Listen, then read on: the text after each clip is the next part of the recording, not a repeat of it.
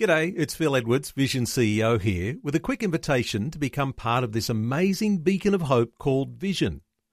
Together we can put our love into action to help people of all kinds build or rebuild their lives on the truth of God. Please consider the part you can play during our upcoming Visionathon appeal, remembering that it's your support that makes Vision possible, including this podcast. Audio on demand from Vision Christian Media.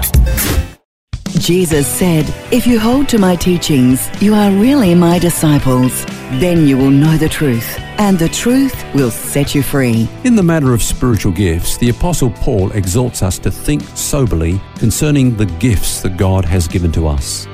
Now that means to avoid two extremes. First of all, we need to avoid trying to see what is not there, trying to believe that we're gifted where we're not gifted. I remember once a man said to me, "I'm an apostle, a prophet, an evangelist, a pastor, a teacher. I have the gift of miracles and healings." I said, "You're going to be busy." The fact is that no one has everything, but we all have something. Now, of course, the other extreme is not seeing what is there. And Jesus told a parable about that. He told a parable about a man who received a talent from his master, but did not use that talent, but buried it in the ground. May God help us to think both soberly and responsibly concerning the gifts that He has given to us.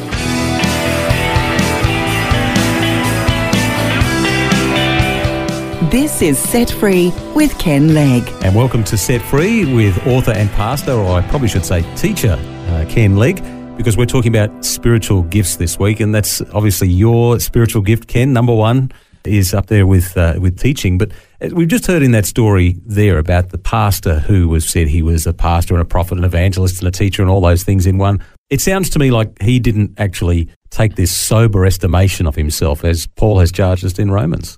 Yeah, and there's ways that we can be sober in our estimation. We can be sound and sensible in assessing the gifts that God has given to us. And Phil, one of the things I think that is important here is that God begins to speak to us about our gifts. Like we think, well, maybe God has gifted me in this area, and we begin to talk to the Lord about it, and He begins to speak to us and confirm it with us. One of the things about being in the new covenant is that He does that directly. You know, we can hear the voice of God for ourselves. You know, Jesus said, "My sheep hear my voice." I think one of our weaknesses today, and something that always amazes me, is that so often we look for a word from a prophet, a mediator. Now that's old covenant mentality, where a person had to go to God through a prophet or a priest to hear a word from God for himself. Now that's all changed under the new covenant because God speaks to us directly. And in this matter of spiritual gifts, you know, you begin to think that maybe God, this is what you want me to do with my life. And you begin to discuss it with the Lord, and God starts to speak to you, not just once or twice, but over and over again. And in the end, there's no more room for coincidence. You know, this is the word of God. This is the voice of God to you. Let's just get practical on that point for a minute, though. I mean, how do you hear that voice of God? I'll be honest, I've never had the writing on the wall or the big bolt of lightning or otherwise. How do you hear God's voice? Well, I think one of the ways is, what the Bible calls the peace of God. The peace of God settles upon you. And so when it's not there, you know you're considering something and there's a lack of peace. So God is not giving you the green light in that area, you know. So let's say, for example, I think, well, maybe God's calling me to be an evangelist, and I'm thinking about giving up my church and going on the road and being an evangelist. But all the time there's a lack of peace there, and there's this agitation, and it's not God's will because that's not the way He's gifted me. But when God is saying yes, then there's this wonderful peace. It's tangible, you know. You can feel it, you know it, and God is giving you the green light, you know. Are you saying, though, that He doesn't use prophets anymore? Oh, of course, God does use prophets today, and He can use prophets, but there's a whole world of difference between a prophet giving us a word under the inspiration of the Holy Spirit, which, you know, happens just when God chooses to do that, and me chasing prophets all over the country to get a word, because then there's this mentality, well, God can only speak to me through another person, whereas God wants me to recognize that under the new covenant, there is this thing we call the priesthood of all believers. Yeah. Everyone has access to God. No one should say to his brother, know the Lord. I'm going to tell you how to know the Lord. This is God's word for you. But everyone shall know the Lord. That's the blessing of being under the new covenant. And I remember somebody once coming to me and saying, you know, do you think that God wants me to do this? And my reply to them was, well, why would God tell me his will for your life? Why wouldn't he tell you?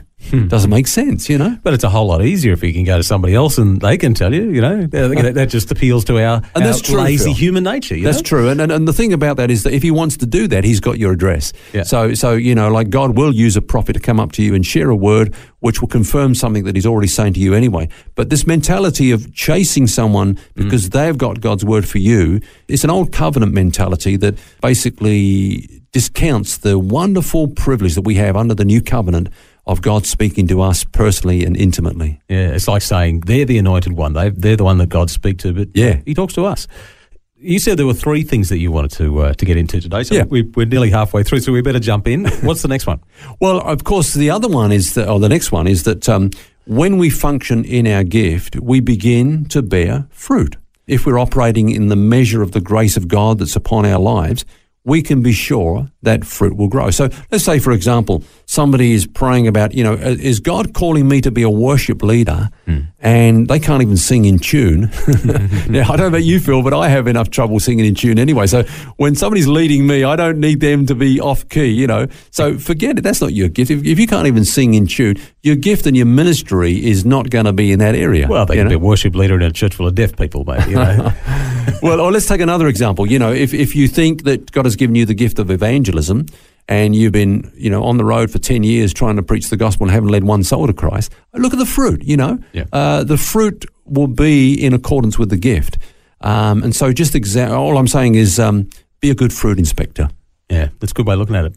I think something that's become increasingly clear this week, guys, we've talked about this, is as you've said, it's really not that complicated to know what our ministry is. It's not rocket science. The things that you've been sharing with us are pretty basic, pretty practical sort of things.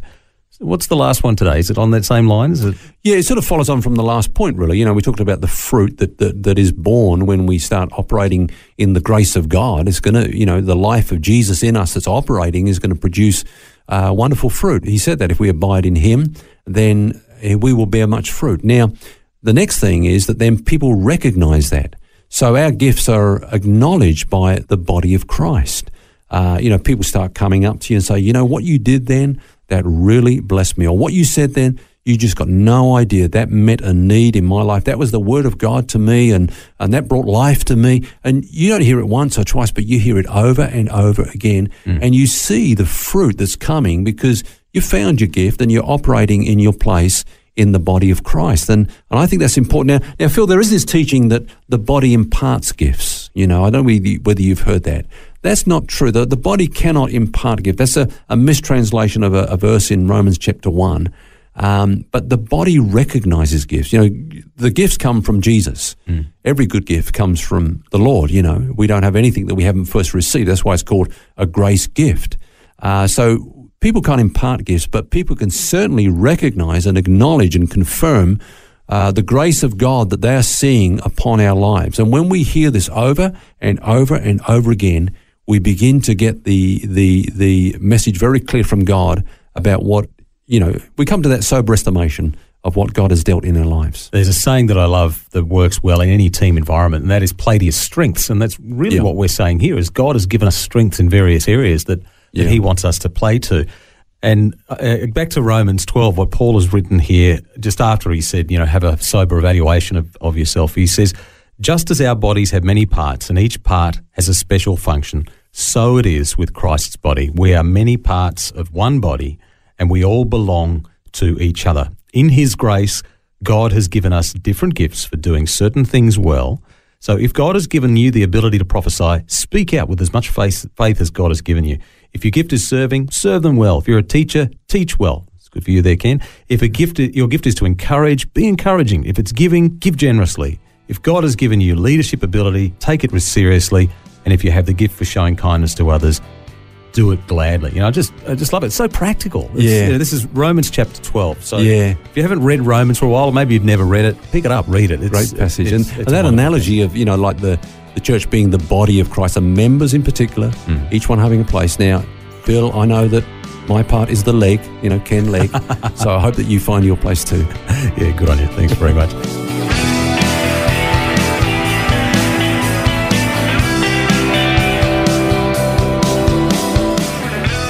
And we'll have more for you tomorrow as we look at discovering our spiritual gifts.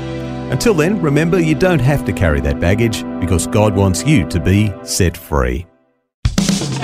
For books, DVDs, small group studies and other resources from Ken Legg and details about Ken's ministry, shop online at vision.org.au. That's vision.org.au. Thanks for taking time to listen to this audio on demand from Vision Christian Media. To find out more about us, go to vision.org.au.